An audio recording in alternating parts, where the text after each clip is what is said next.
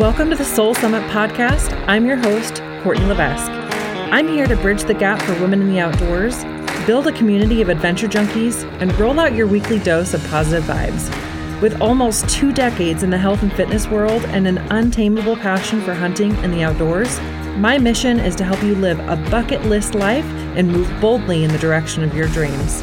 Meet us here weekly as I connect with like-minded men and women to discuss health and mindset, accountability, life and entrepreneurship, as well as all things hunting and epic untold stories.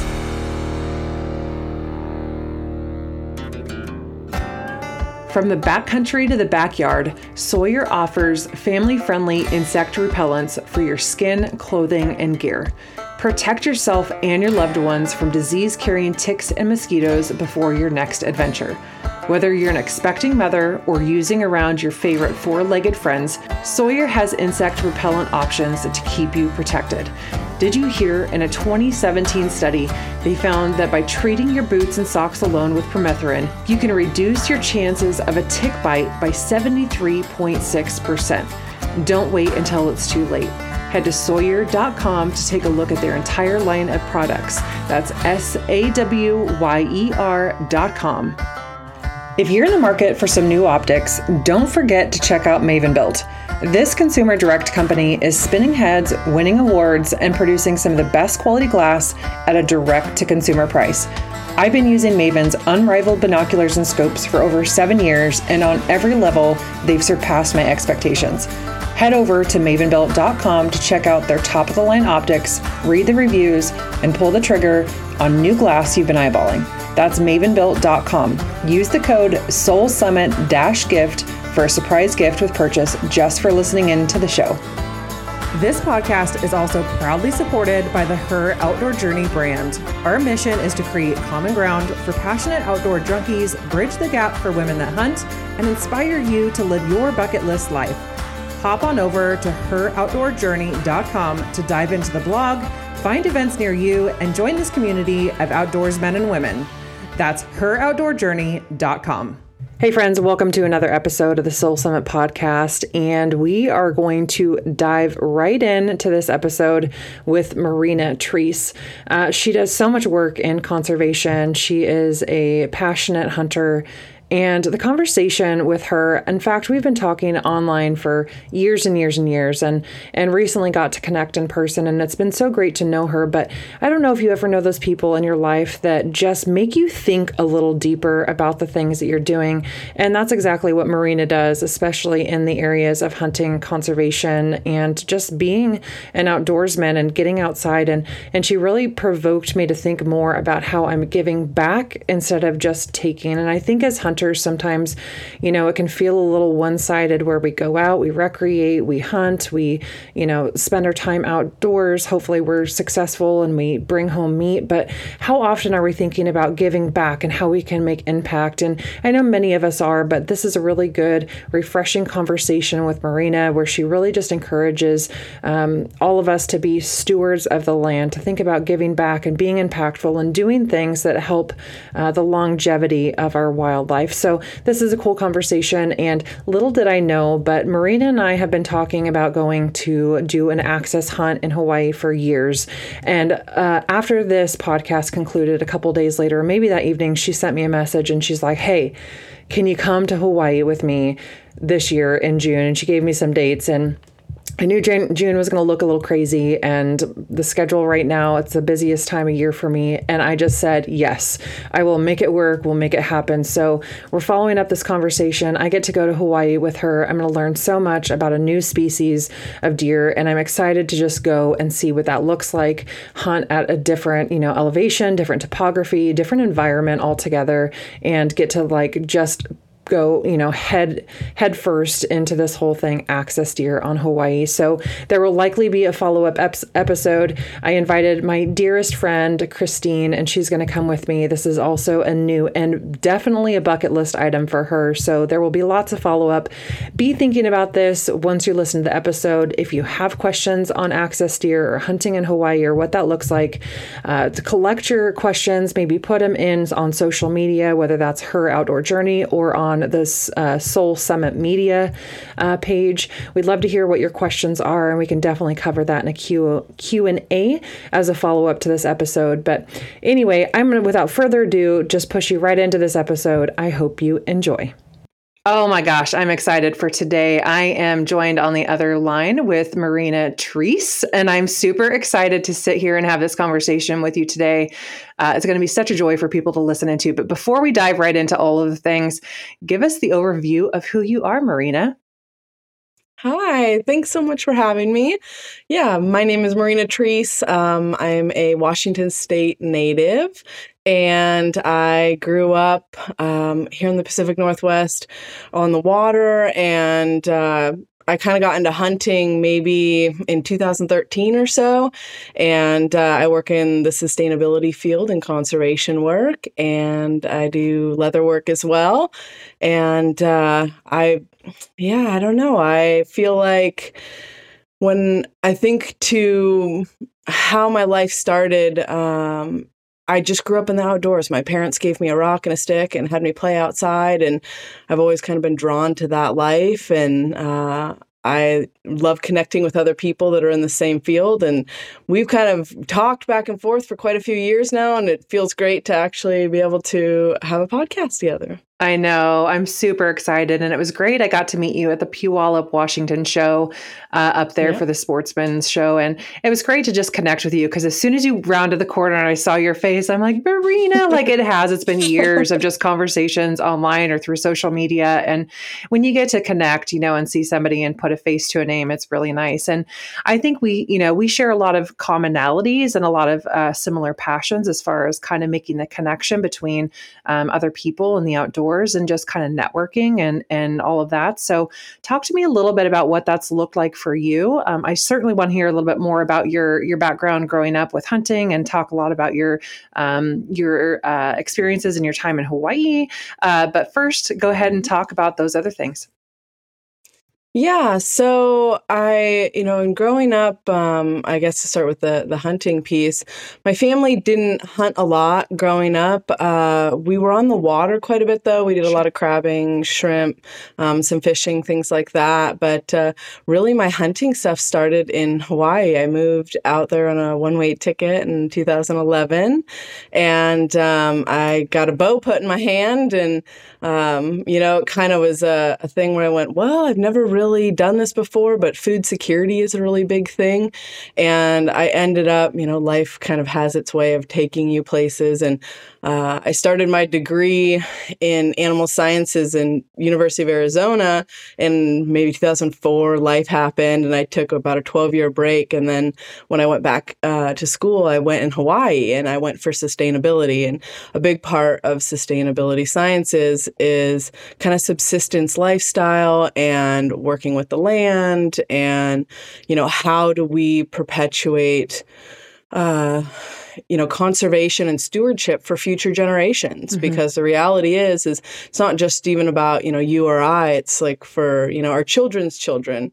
And, what does that look like? And so in doing that, I started doing archery, and axis deer are the predominant species of, big game out in Maui, which is where I was living. And I ended up, I trained, and I was fortunate enough to have somebody who kind of taught me initially. And then I branched out on my own, and, my first harvest ended up being a solo after 2.5 years of kind of sitting in the woods and being made so many times. And, you sit down and you're like, my leg itches, or this happens, or that happens, or, all the pieces. But it kind of came together. And then once that happened, it just, really ignited this fire in me to want to not only provide food, for myself and my family, but also to be able to share that with the people that I care about. And, I think Maui was really amazing, or is really amazing for community as well. It's like a tribe, and everybody comes together, and it's just a very special thing. And I think when you do that around resilience and food security and conservation and, stewardship, where we all share the same passions, it's a very special thing. It is. And, you obviously obviously you just brought up something that I feel like is almost kind of a buzzword in the hunting community, as it should be, but not necessarily in the ways that I feel like it should be portrayed. People talk about conservation, or I'm a conservationist.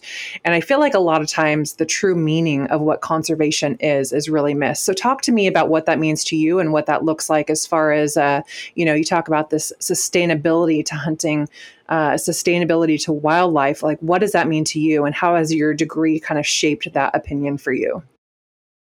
Yeah, that's a good question, actually. Thank you. When I started doing the degree in sustainable science management, I knew that my emphasis was going to be in natural resources. Some people go into energy, some people go into waste. There are a lot of different avenues for approach, but for me, wildlife has always been an intrinsic part of who I am. And, having said that, conservation, I think I actually approach things somewhat from a maybe alternative perspective when it comes to wildlife, in the sense that I predominantly hunt, for example, like ungulates, deer. I will hunt maybe like elk. I'd really like to do elk too, but not so much like predator management. And I think part of that comes from my background. So you talk conservation, and, it's a tough subject to talk about, because I think a lot of times people, when they look at populations, for example, they're like, well, these populations of, wolves or coyotes or, bears or things like that, they're all taking out all of these, smaller populations of elk, deer, etc., and they're making them much more vulnerable, and for me, growing or spending time in Hawaii, the analogy that I think of is like with sharks. So sharks in the ocean have a tendency, and predators in general have a tendency to remove sick or injured animals. And so they're actually doing a benefit to the ecosystem by removing animals that have some sort of issue going on. And that promotes Darwinism, right? Survival of the fittest. So that allows the strongest animals to survive. And so for me, I see the benefit of having some of those in the populations to be able to manage the ecosystems. And so when I think of conservation, I think of balance. I think of, how do we incorporate humans, because that's an inevitable part of it now. We have hunting as a big part of how we, interact. And so how do we incorporate that and also perpetuate the ecosystems for future generations? I think one of the little taglines for Access Sustainability is cultivate resilience. It's like, how do you create this environment that is regenerative? It's not, sustainability is, maintaining a thing indefinitely, and regeneration, how do you allow this to give back? What can you do besides just extraction, hunting and taking animals off of the landscape? What can you do to give back? And that can be, planting natives, that can be looking at herd dynamics and figuring out, maybe I really would like that big buck, but it could really help the population if I take out a doe. Or maybe, this population actually has some decent spikes in here. So it'd be beneficial to do that so that the genes of the big, strong bucks can continue. And then you're able to perpetuate healthier populations in the future. And I think it's a fine line to walk, because, sustainability, when I thought about it, I think environmentalism in general, taking care of the planet, is an important thing, but you've got to have a seat at the table. You've got to be able to come in and see other people's perspectives and see other people's views. Or if you just, kind of stand on that pedestal and this is the only way that things can happen, you're not going to people aren't going to respect you, and you're not going to really be able to have, a valuable conversation that's going to go anywhere. And I think bridging that gap has been one of the big passions that I have, is kind of creating an environment where people feel included and their voices heard. I love that so much. And you bring up some really great points. I have to ask you what your stance is. So from a hunter perspective, where do you think somebody should be in the grand scheme of conservation? Is it enough for somebody to just be a big game hunter and not also try to get in and try to do some predator management? Do you think it's just enough for somebody to go out and kill the first legal animal they see? And of course, this is all really subject to opinion in this conversation right now, but where do you think our responsibilities are as hunters to, do things like predation, or to think about management of those other things, or to even think about, volunteering for programs for maybe water restoration? Talk to me about kind of what your thoughts are on all of that. Yeah, that's actually a really interesting thing. One of the programs that I'm working on right now for sustainability consulting and liaison services, I'm starting in Hawaii, is actually kind of along those lines, where it's involving hunters for conservation. So it's engaging hunters for the ability to have access to properties and also be able to give back to those properties, kind of as a give situation. So, if you're going to come in and harvest an animal, what can you do to help that either that landowner or the land specifically as well, in order to be able to promote future longevity. Mm-hmm. And, with that being said, like in Hawaii, it's a unique thing because they don't really have large predators out there. There's no big game, no snakes, no bears, no cats, no wolves, nothing like that. It's like mongoose is the biggest thing. So, for them, it's a little bit different. It would probably lean more towards, habitat restoration. Mm-hmm. What can you do there? What can you help do for, the watersheds, et cetera? And on the mainland here, I do think that there's a place for predator management, especially if you have problem animals. A perfect case in point for that would be coyotes. And I say that like from like Vashon Island, for example, which is where I grew up, when I grew up as a kid, we used to be in all the ravines and stuff, and it was totally safe. There were no issues. I walked those things like alone as a kid all the time. And now they have massive populations of coyotes in there that are starting to have a difficult interface with wildlife conflict and people because they're moving in and encroaching, and we're encroaching on their habitat. And with that, you end up invariably having some problem animals, right? So for me, it would be like, okay, if you see an animal that is having, issues, they're eating your chickens or they're coming in and, trying to get into trash, if it, something like that, then I can understand managing that animal. With the understanding that coyotes actually have a very interesting evolutionary trait where if you start eradicating them on a grand scale and you just start taking out like a lot of members of the pack, they actually have the ability to reproduce in larger volumes in order to have this vacuum effect almost where they bring in a whole bunch more because their biological thing says, hey, we're dying off here. We need more. And so you can have a healthy, like sustainable population that generally keep to themselves, which, in talking to farmers and ranchers on the island, they're like, we know they're there. And for the most part, they stay in their areas and we stay in ours. Sure. And, we kind of give them the benefit of the doubt. But if we have ones that come in, we're going to remove those problem animals because that doesn't help promote, they're going to teach their offspring, right? They're going to say, hey, this is a real easy meal to come in. And I don't think that that's, necessarily a good thing.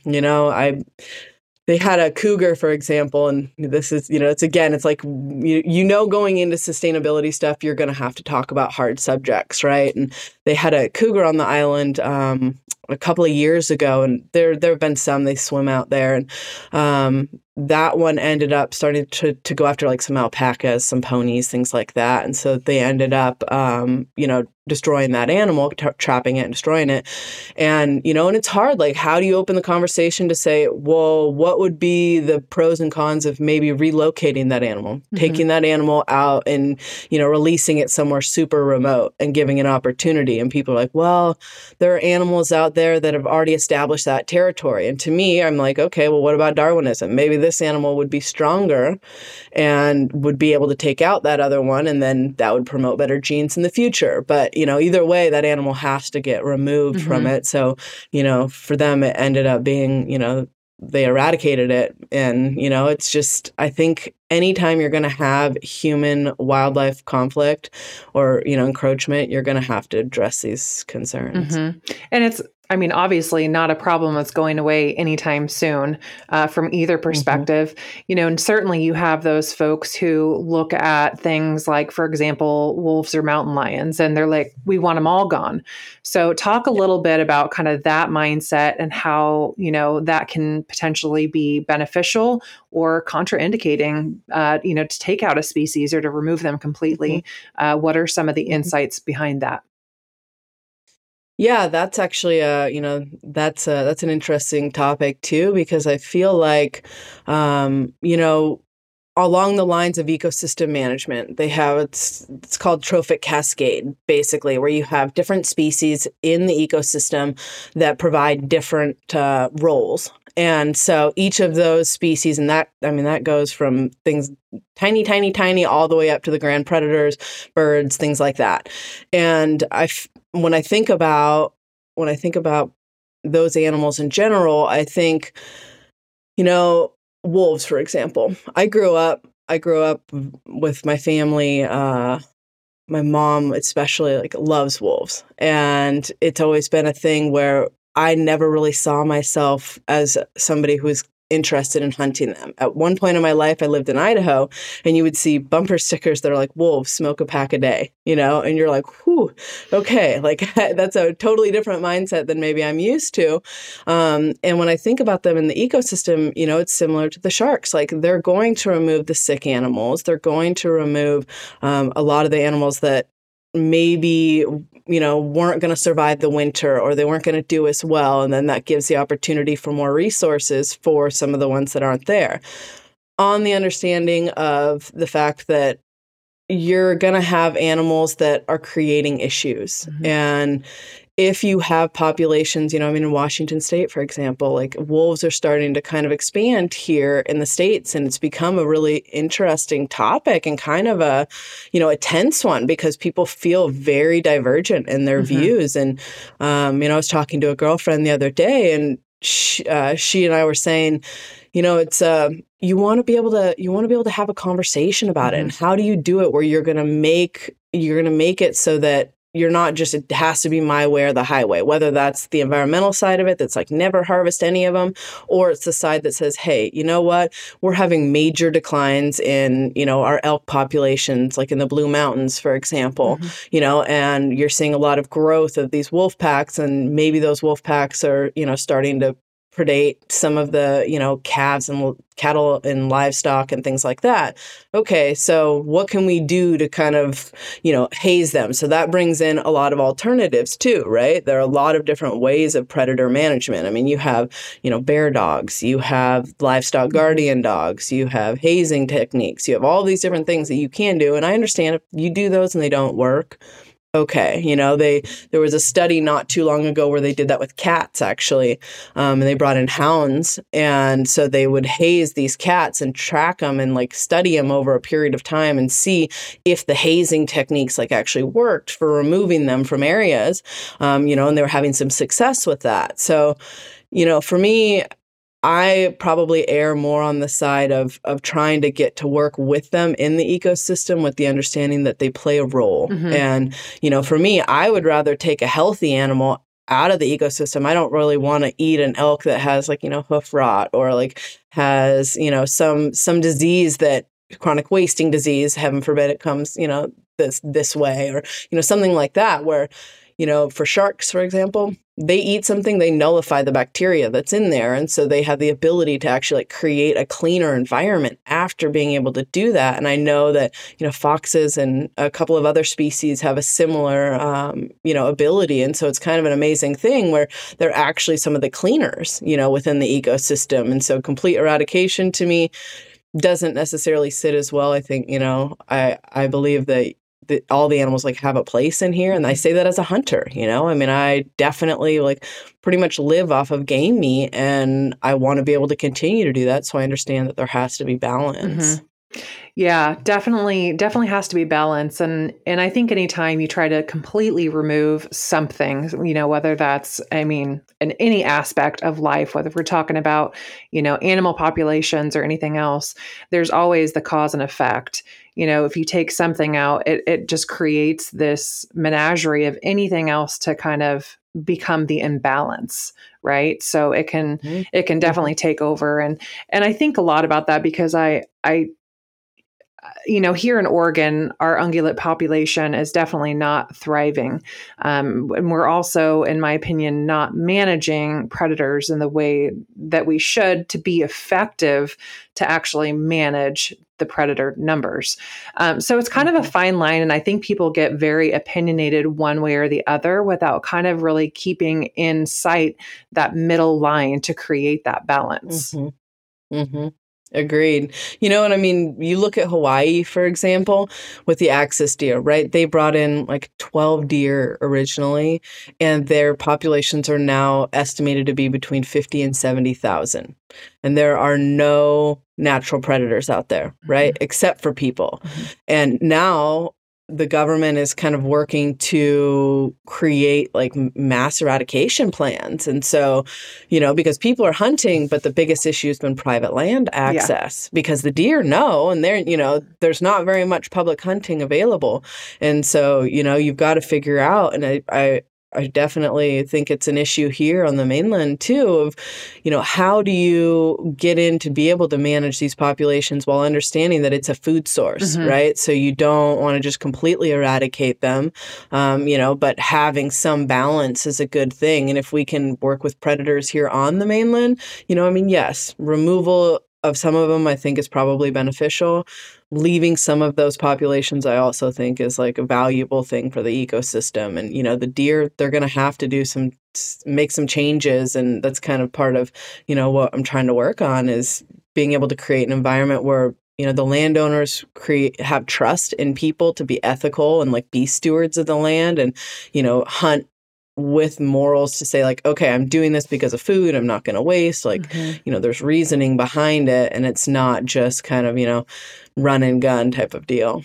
Well, I love that you really think about, an animal and really preserving all of it that you can. I mean, everything from, obviously the game meat, also the bones.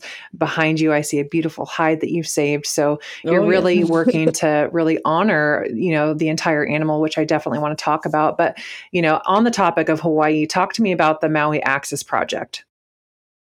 Yeah, so the Maui Axis project that I'm working on right now, started in kind of a post or like apocalyptic, my big why, I guess, is, okay, apocalypse is coming. What do you want to do in theory, right?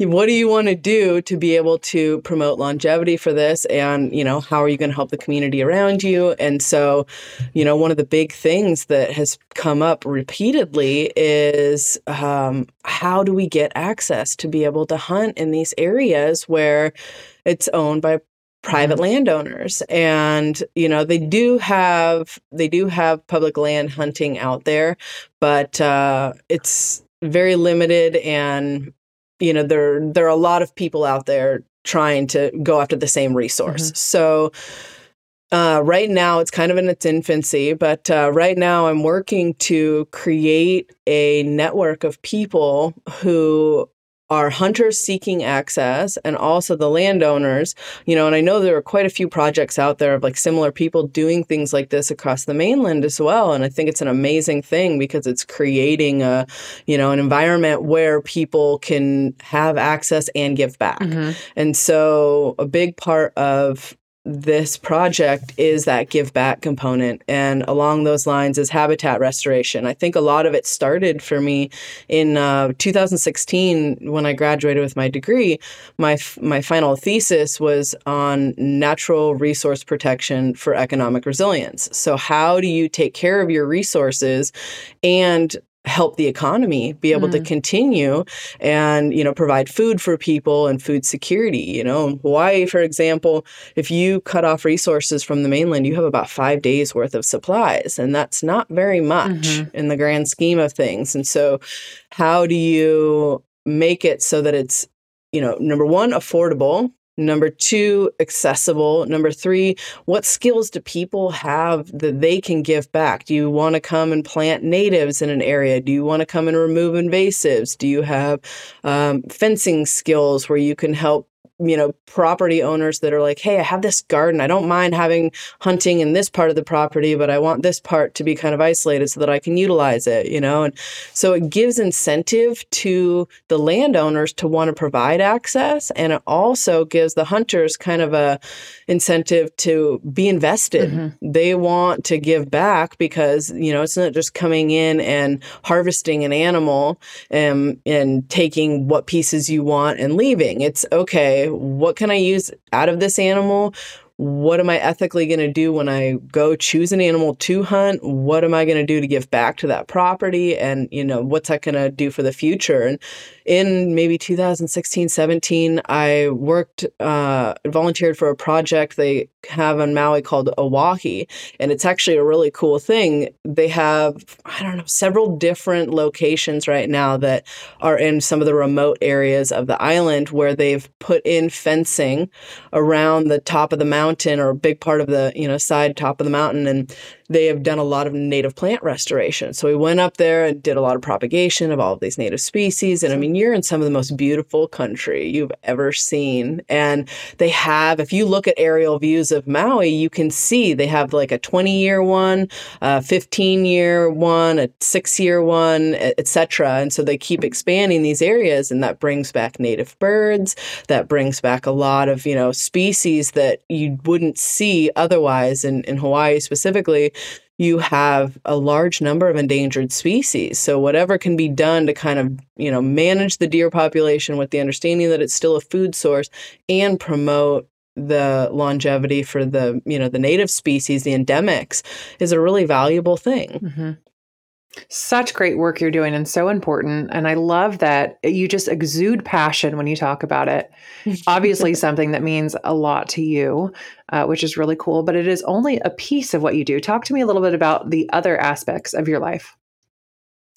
Yeah. So I guess when I started hunting, I really wanted to learn how to process the animal as a whole. And what did that even look like? And I had no idea. I got that first year and I was like, okay, now what? And I thankfully had some really good friends of mine I invited over. We had Meat Blur and they helped me, package and process and do all the butchering and all the things for it.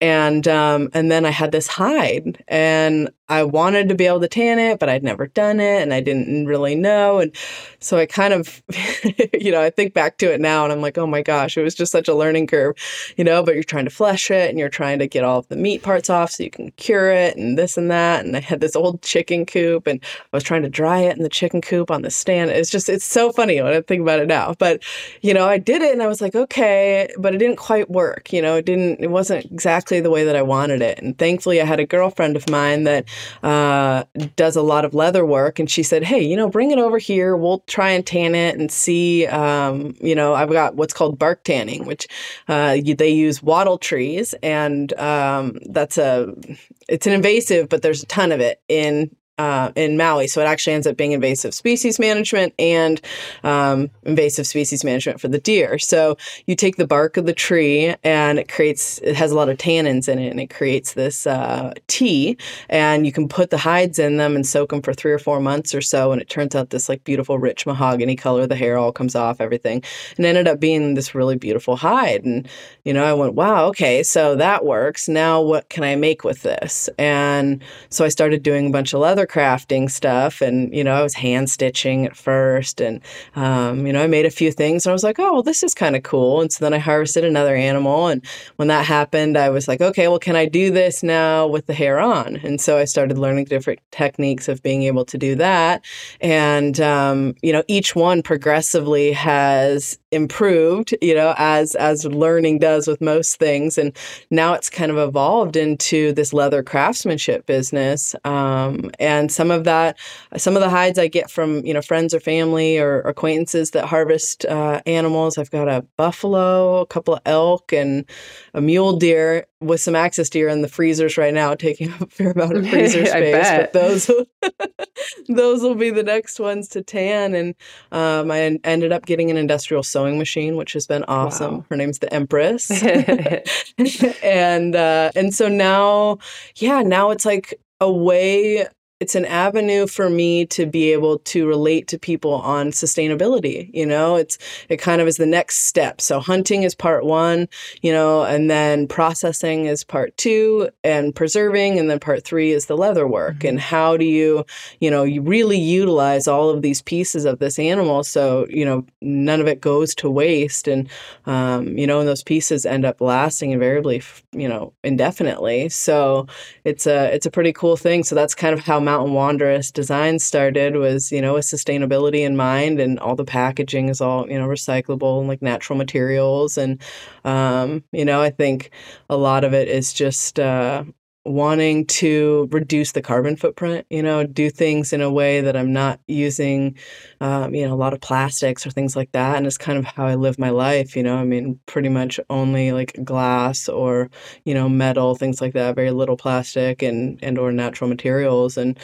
it's been awesome. The commissions are growing, and now it's going back to Maui here soon to be able to harvest some more and start tanning some more. I love it. You have your hand in every aspect of the outdoors, from just giving back to our land, taking from the land, but also doing it in a way that is just, like you've said, it's sustainable.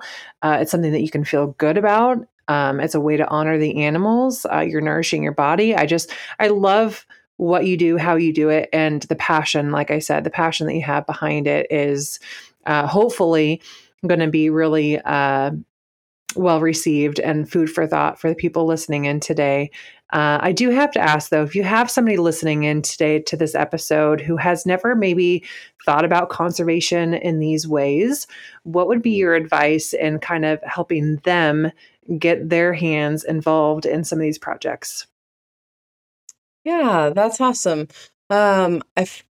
I guess what I would say, number one, would be there are a lot of community organizations, depending on where you live. There are a lot of community organizations that specifically cater to natives. I like for sure would promote, if you're going to do any sort of habitat restoration stuff, go the native or endemic route. Here in the Pacific Northwest, for example, on a micro scale, if you have land or property and you're going to plant native plants. That will bring in a lot of native species in its locality, right?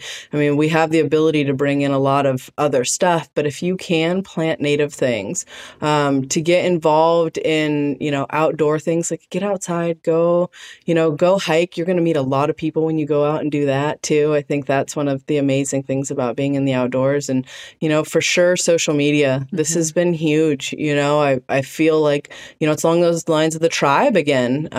You meet people that you align with. And if you do take on that challenge, say, okay, you know what? I might be nervous. I might be not sure. I might be like, oh, and I think there are times that I've absolutely been like that before too. And you go do the thing and you feel so much better afterwards. And 9 times out of 10, the people are feeling the same way. And they're like, oh, hey, you do this too. And like, oh, let's go try this. Or I really like what you're doing and I'd like to do it too. Feel free to reach out to me at any point as well. I am happy to pass on any information I can. I've met people on both sides of that. Some people are very selective about what they want to share and, because it's their businesses and this and that. And, for me, I feel like I am a serial learner and a teacher. I love both of those things, and I want to be able to share everything that I can, the things that I've learned that worked, the things that I've learned that maybe I'll do this a little bit differently next time. I feel fortunate that a lot of, like archery, for example, is a similar thing where people have passed on a lot of knowledge to me, and that's helped me become more successful. Or like being in the outdoors, hey, can you do this and this and this? No, okay, let's like figure out what we need to do to be able to make that happen. And there are a lot of resources out there. There are a lot of free courses too. I think through the different counties, I've attended several here in Washington State, or if you just go look into conservation, they'll have like free master classes or, in-person classes where you can go and get involved in water management or, wildlife management, all sorts of different things. And it's an amazing thing now, especially with the ability to connect through the internet, honestly, where you're able to see things that you would have never had exposure to before. It's such a collective experience and a wealth of information, some of it certainly taking with a grain of salt, or maybe listening to or experiencing firsthand and then kind of doing it in your way. But that is the beauty of this community of outdoorsmen and women. And also just, you touched on the social media piece. There's a lot online. There's a lot going both ways, both good and bad. But I think that there really are a lot of people like yourself that, others can reach out to and learn from and really be inspired by. So the beauty is there's always room to learn, grow, and evolve yourself when it comes to all things outdoors, which is pretty awesome. It's very true. It's very true. And it's humbling, when you go into it and you maybe new at something, like there's some discomfort that's going to be associated with that. And I think, you bring up a really good point in that too, that, a lot of this is kind of us getting out of our own way where, we're always like the most critical on ourselves. And, a big part of the outdoors in general and, this Access program and, Mountain Wanderess and all of these things has been to be open to receiving all of the things that are opportunities for you, and also to understand that there are going to be times when you're going to be uncertain about it and you can still keep going and you can pivot. If it doesn't feel right and something changes, then that's okay. You're able to make that change and move forward and know that there are other people out there that are going through the same things. Absolutely. 100%. Well, this conversation has definitely been inspiring, and you really make me want to do a better job and being more cognizant of my footprint in the outdoors. And, I think a lot of times for me, it can be a one-way street. It can be a take. When it comes to hunting for me, certainly I do my part to pick up after others and leave no trace and all of those things, but I can definitely do a better job of giving more than I take. So thank you for inspiring me in that way today. I appreciate that very much. I have to say, you are one of the only guests that has come with a couple questions for me. So we'll save just a couple minutes to do that, but I will let you take the hot seat here for a minute. Sure. Yeah. It's that's a funny thing. I feel like maybe it's that serial learner side of me. And, you've been such an inspiration to me for quite a few years now. And on that like social media piece and just inspiring women and, getting outside and doing the things. And so, this started a few years ago where I start asking like a select few, questions for, I think people will enjoy it. And, maybe like I definitely enjoy it as well. And one of those is for a piece of life advice, something, and it doesn't even necessarily have to be hunting related, but something that like has really been poignant for you, that has really been an influential part of making you who you are and that you would like to be able to share with the people that are around you. I have to say, just making yourself a priority and taking care of yourself. Again, it's a buzzword, it's a buzz topic, self-care, but it's so important. And I don't truly believe for myself, and I think this is true for most people, you can't be your best version in your job, in your family, in your partnerships, if you're not first taking care of your basic needs, which aren't just like food, water, sleep. It's, movement, it's meditation, maybe it's prayer, maybe it's, but it's finding out what you need as an individual. For me, it's movement and the outdoors. Like if I am not adding those things into my self-care routine, mentally, I fall apart, which means that I can't show up in the best ways in other areas. And I know that when I talk to a lot of women specifically about this, there's guilt. Self-care is always intertwined with guilt. But I want to just remind anybody listening in that might be in that place right now, or so busy that they feel like they can't, go for the walk or eat better or meal prep or meditate or do yoga or whatever it is for you. You have the time. It's about priorities. And you can be a much better, more kind, more gentle version of yourself if you show it for you first. 100%. That's an invaluable lesson. I think, it's like you can't give from a half empty cup. And you're right that it's hard. The guilt kind of that's associated with it, or I have this to do and this, that, and the other. And, I don't know that there's time for it. And you're right. When you do it, you recognize like, oh man, I'm way better at those things. Even if that's a, 10-minute break to go stretch your legs for a second before you have to come back and work again, or, whatever the thing is.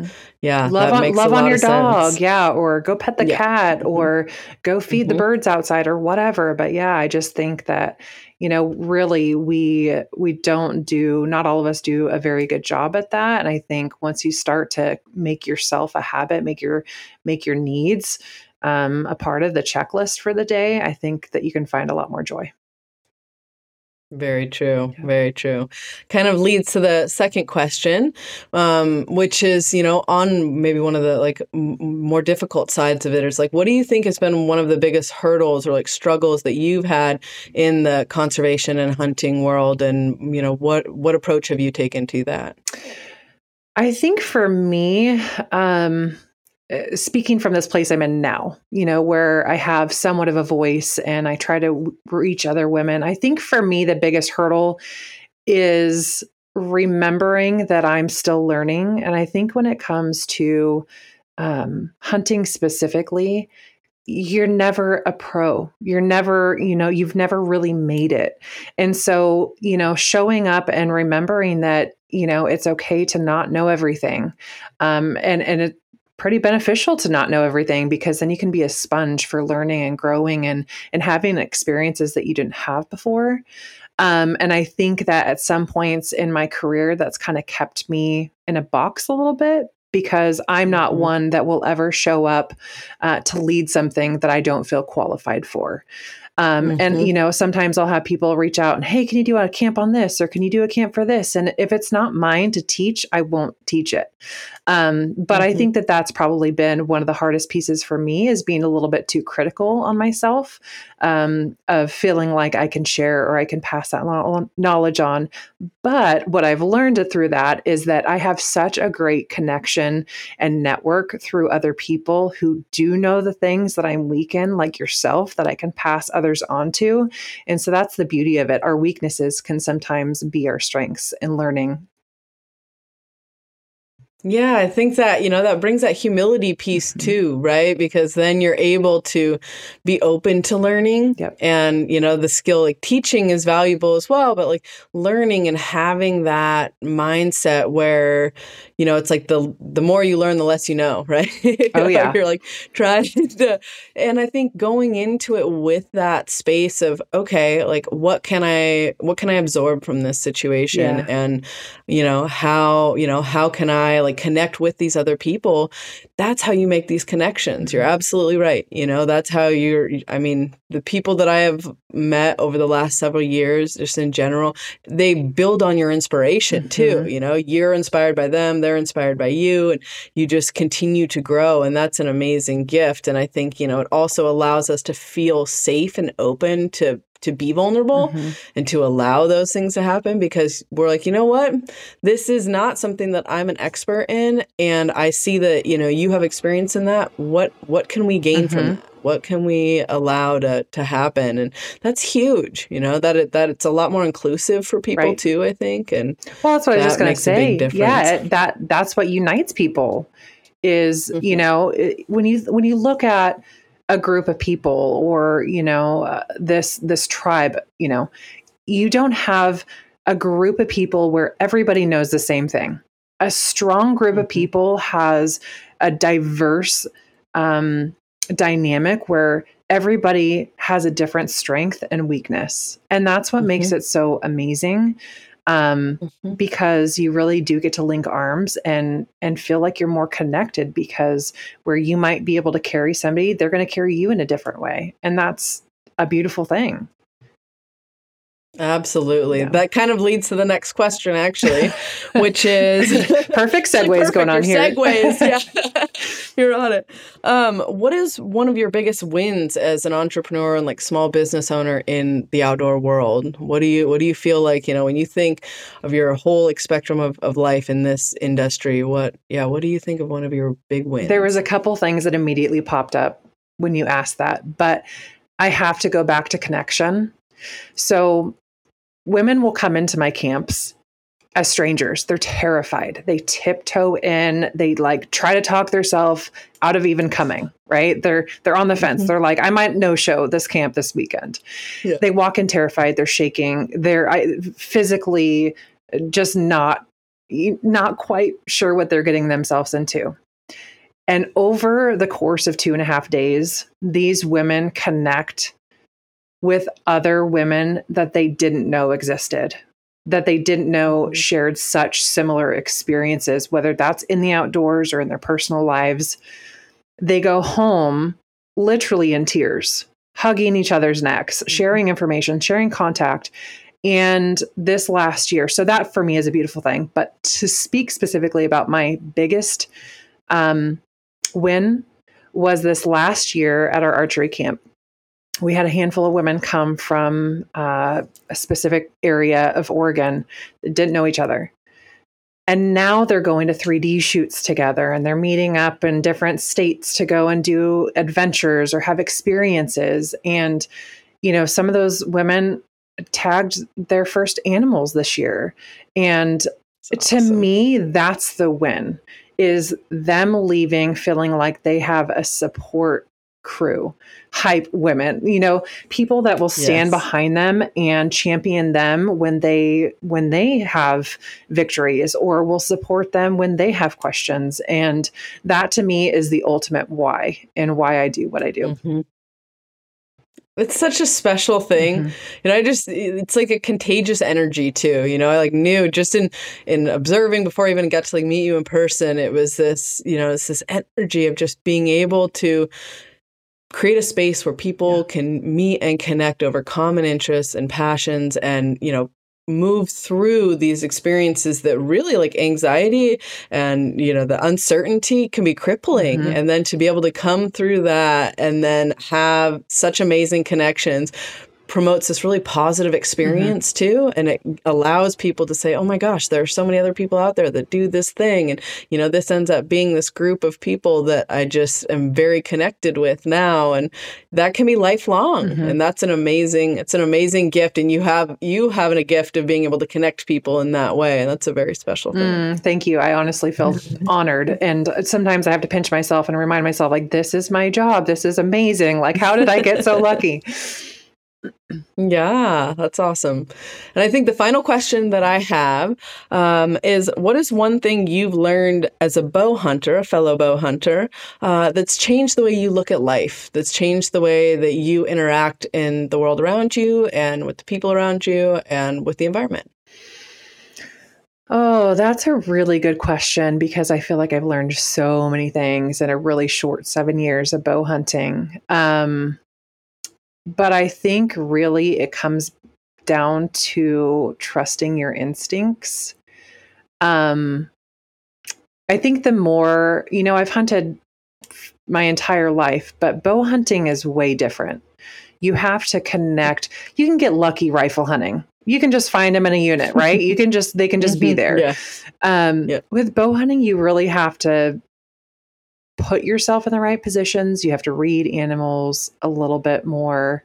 And I think at the end of the day, if you start to second guess the moves you need to make in a bow hunting situation, that's typically where I go wrong.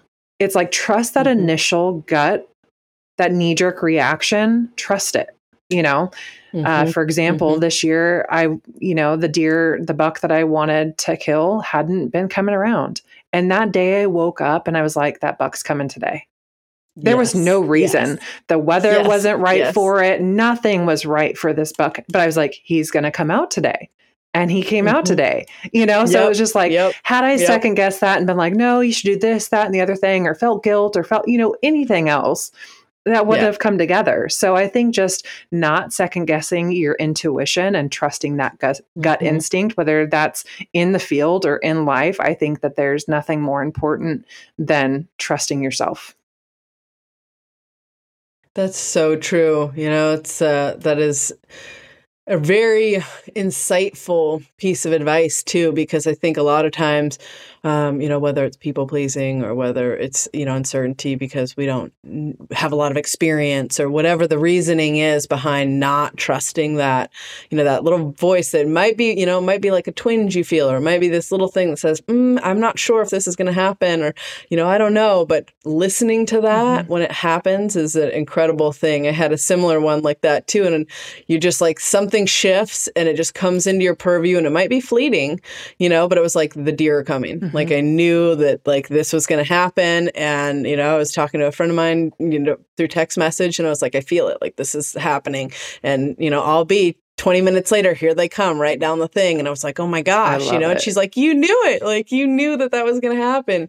And that's such a special thing too, because the more you exercise that muscle, you know, the more that it gives value to you trusting yourself too. And I think that, you know, that's a very an important part of, you know, hunting in general, is really having that self-trust and that intuition. And, you know, if something feels off, recognize that. If something feels right, recognize that too. Well, and the beauty, it doesn't go, or excuse me, and the chance that it doesn't go the way you expected or thought it would, it's the perfect opportunity to learn. So you're not going, you're not going wrong. You're not, that's not a loss by any means, you know? So it's just a great thing. Either one, you get to, you know, go, yep, okay, my intuition is right. Or it was, you know, that was spot on. Or on the contrary, like that didn't go the way I thought. Okay, I'm not sure why. You have time to make that assessment and then learn from the situation or experience. Absolutely. Absolutely. You're so awesome. Oh, it's been such a treat. I know. This has been fantastic. We have to get together in person, go adventure, or do something together for sure. Yes. In the meantime, tell the listeners where they can connect with you online, see all of the things, keep in touch, or maybe even reach out to you. Absolutely. So I think maybe one of the easiest ways would be through IG, which is going to be at axis_sustainability, or the leather craftsmanship is at mountain.wanderess, WANDERESS.designs. Both have websites as well, axissustainability.com or mountainwanderess.com. And that's where the leather products will be. And also any sustainability consulting stuff will be on Axis and on Instagram. Please feel free to reach out at any point. I'm more than happy to answer any questions you have on, you know, any of the knowledge that I may or may not have on the subject, you know, bow hunting or preserving, canning foods, or doing any of the hide tanning, leather work stuff. I'm more than happy to share. Just a wealth of knowledge and just a gem to be around too. Thank you so much for being on today, Marina. It has been truly my pleasure. Thank you so much for having me. Really appreciate it. Once again, thank you for tuning into the show. We hope that your cup is full and you're ready to embrace your untamable vibe. If you enjoyed the show, could you do us a favor? Help us grow our audience by sharing your favorite episode on social media, sending the episode to a friend, and leaving us a review online. We love to hear from you. One more thing, be sure to press that subscribe button and never miss a weekly episode. See you next week.